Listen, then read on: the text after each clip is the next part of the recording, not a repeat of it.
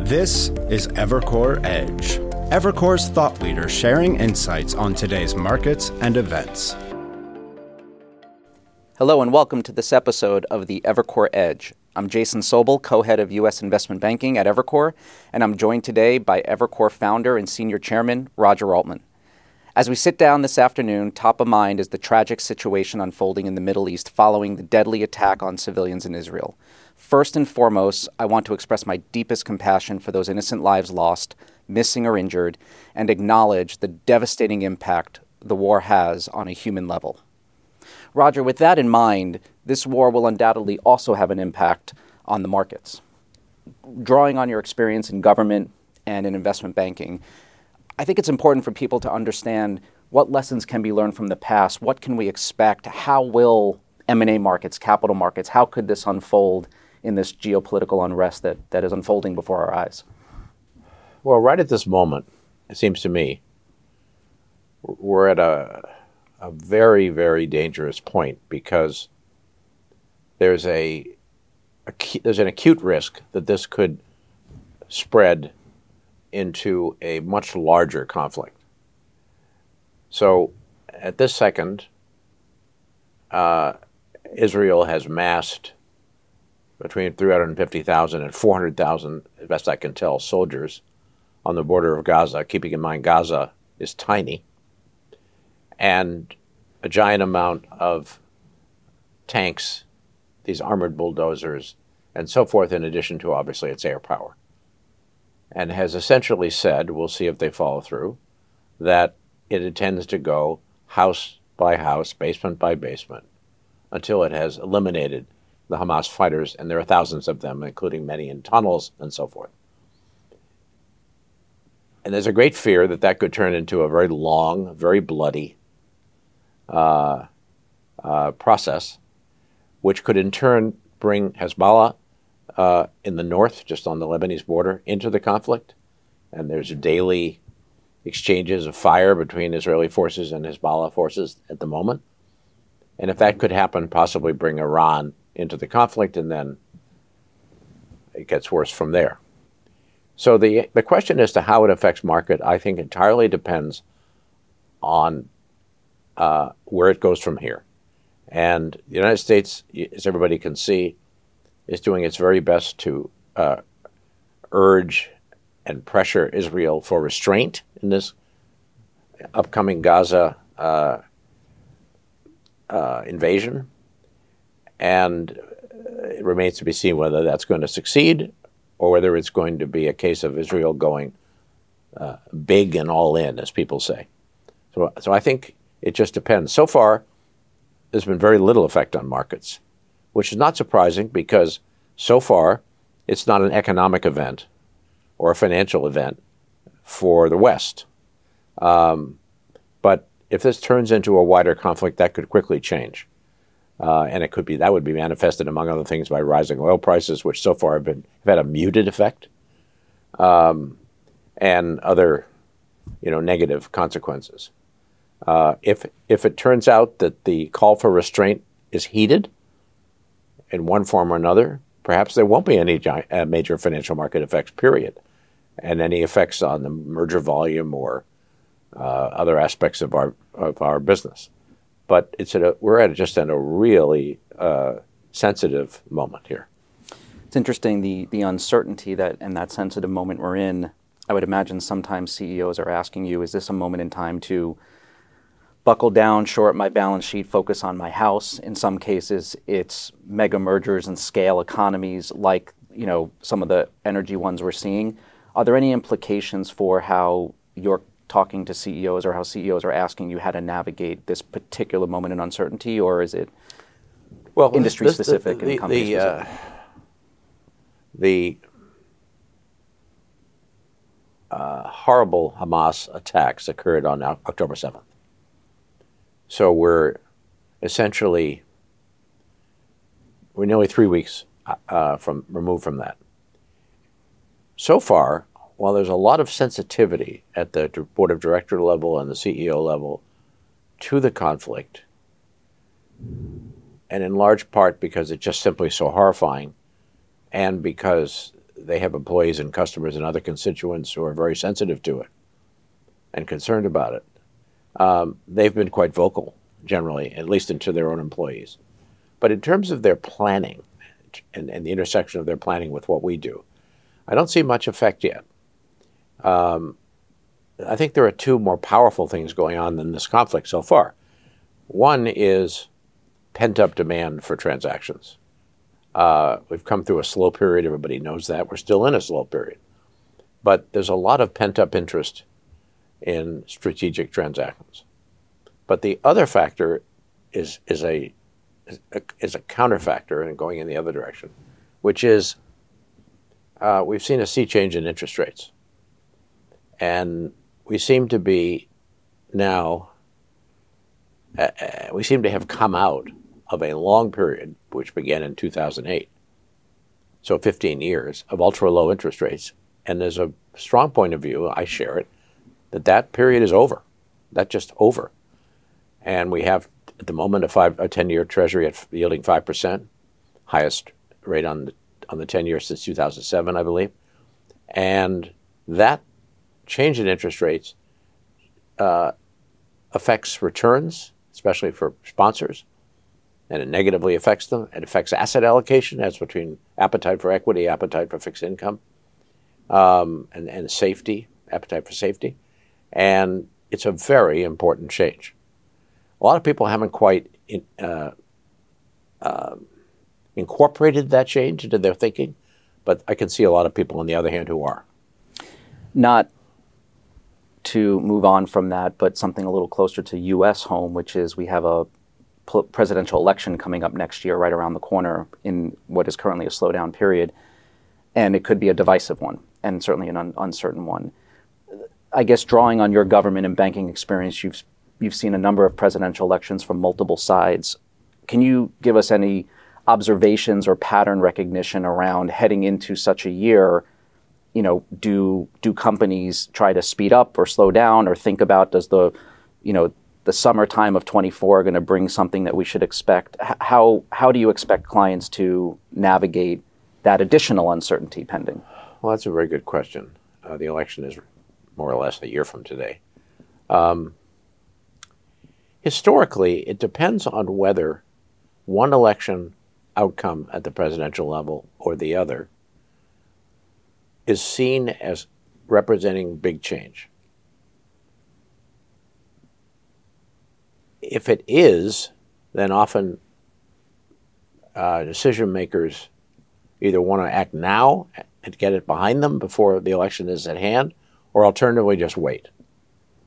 But if it isn't seen as big change, either because we're going to have divided government either way and the agenda of either candidate isn't likely to be implemented, or for another reason, then it often doesn't have much effect at all.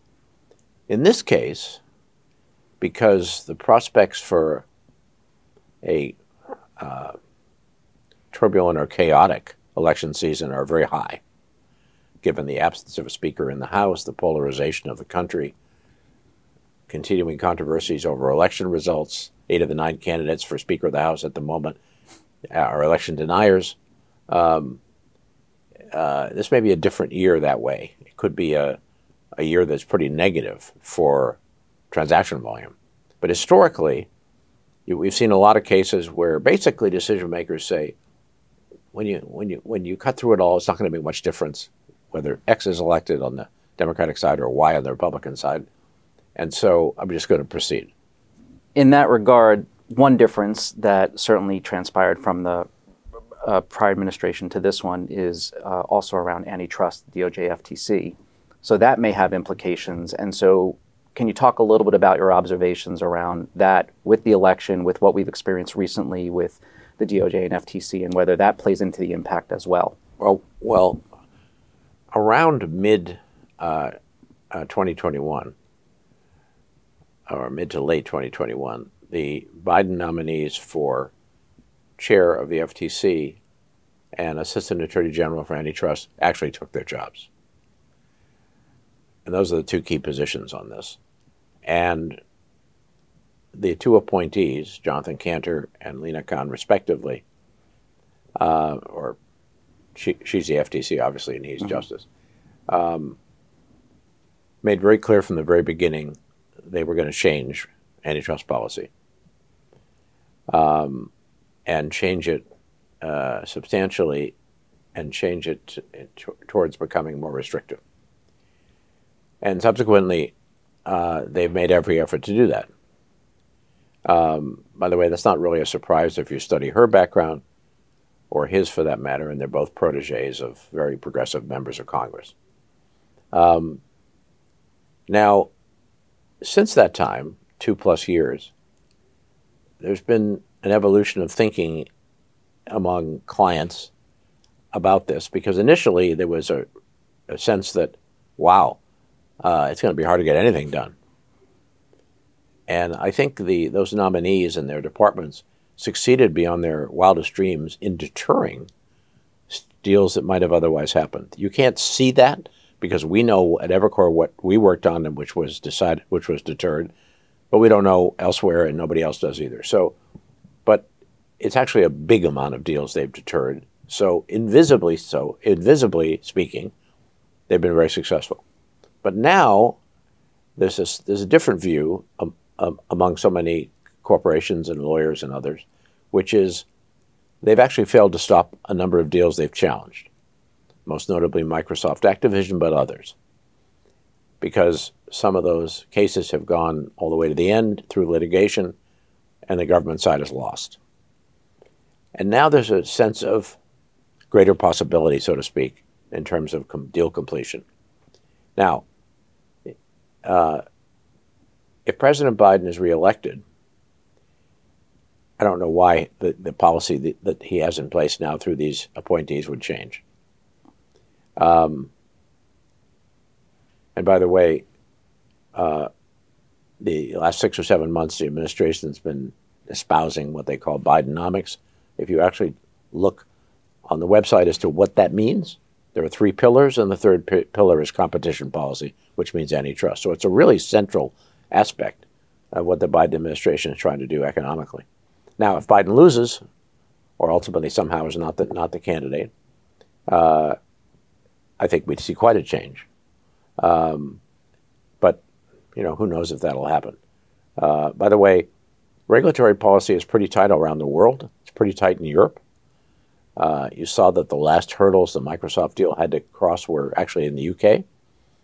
And it's very tight in China because China is using what I'll call merger approval as a political weapon. So just in the last few days, you've seen that they may not approve the Broadcom VMware deal. And we all experienced a harsh lesson here at Evercore with the Qualcomm NXP deal, which I worked on, and which we just couldn't get through China.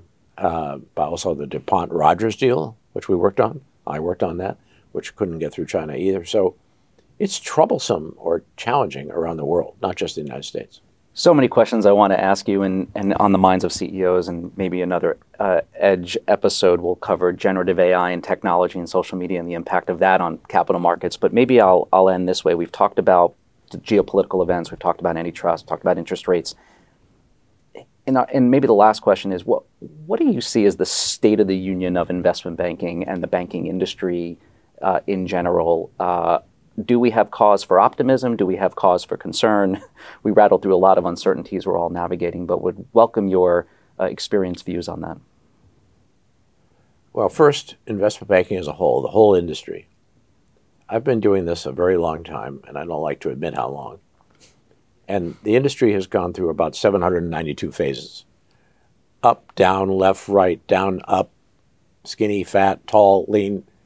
Every phase that's imaginable it's gone through. And there's a famous, at least I think it's famous, chart, which was done quite a few years ago, but I saw once, I don't have a copy of it, which showed how a tiny firm of maybe 45, 50 years ago called Kogan, Berlind, Weil, and Levitt became Citigroup. And there were about 46 mergers that happened, and suddenly Sandy Weil was CEO of Citigroup, or chairman. And it's a hilarious chart because I mean, the various times they seemed to merge with Cracker Barrel or whatever it was. Now, in terms of banking right now, we see that there have been a lot of changes. And I think there'll just be continuous changes. The hierarchy in banking, who are the leading firms? At one level, has had a certain stability in it, firms like Goldman Sachs, Morgan Stanley, and JP Morgan.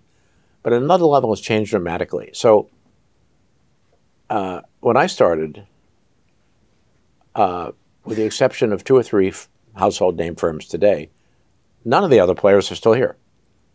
They've all merged into other people and so forth. But you haven't heard of any of those names for a million years. And actually, it's a continuous cycle of growth and creative destruction.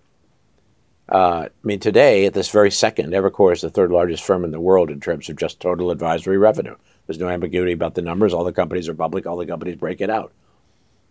If you told me 28 and a half years ago when I founded Evercore that we're going to be third in the world, I would have said, sure. And I'm going to, fly to Venus without any machine. So it's astonishing to me. But that continuous change, very rapid change, I think is going to continue. I think it's almost a permanent state of play. And one of the reasons for that is that the firms that were, in so many cases, the leading investment banking firms of so many years, now investment banking as we think of it, the way Evercore practices it, call it advisory, is not the center of gravity at all in these firms. It represents a small percentage. I saw the other day that it's 15% of Morgan Stanley's revenues, probably less of Goldman Sachs revenues, probably less of JP Morgan's.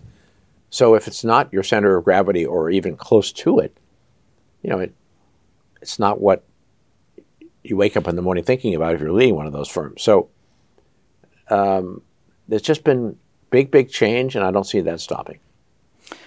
Well, I know we've covered a lot of very big, very important, and very troubling topics, but it sounds like those that are focused on giving unconflicted advice may be more important in times like this level of uncertainty. And Roger, with your experience, thank you for tackling these in a delicate and thoughtful way. I think we have a new topic, which will be all the technology change and innovation, which we'll tackle on the next episode. But really, thank you all for joining, and look forward to speaking to everyone on the next Evercore Edge.